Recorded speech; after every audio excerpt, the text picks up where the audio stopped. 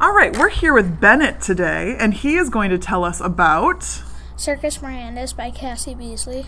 So, Bennett, without giving any spoilers, tell us a little bit about this book.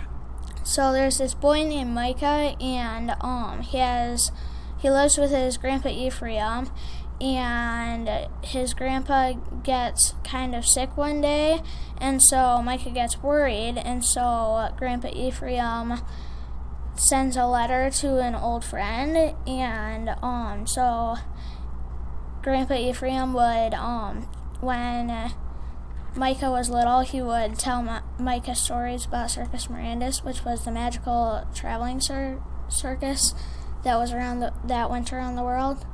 Mm-hmm. Cool. And so what, is Micah on a mission to do anything?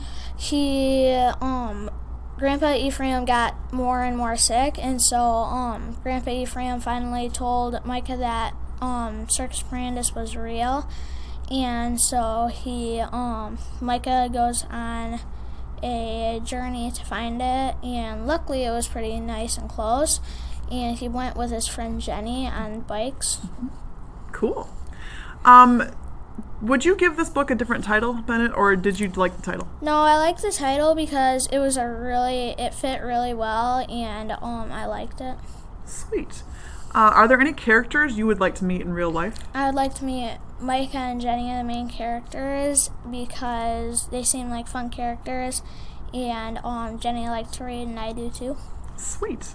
What is one thing, if you could, that you would want to ask the author? Why did Circus Mirandus end up to be so close to Micah's house, like a block or two away? Mm-hmm. And Bennett, is there anything else you want to tell people about this book? Last thoughts? It was a really good book, and I would probably recommend it to anybody. Awesome. Anything else? No, not really. All right. Thanks, Bennett. Good work. Happy reading, everyone.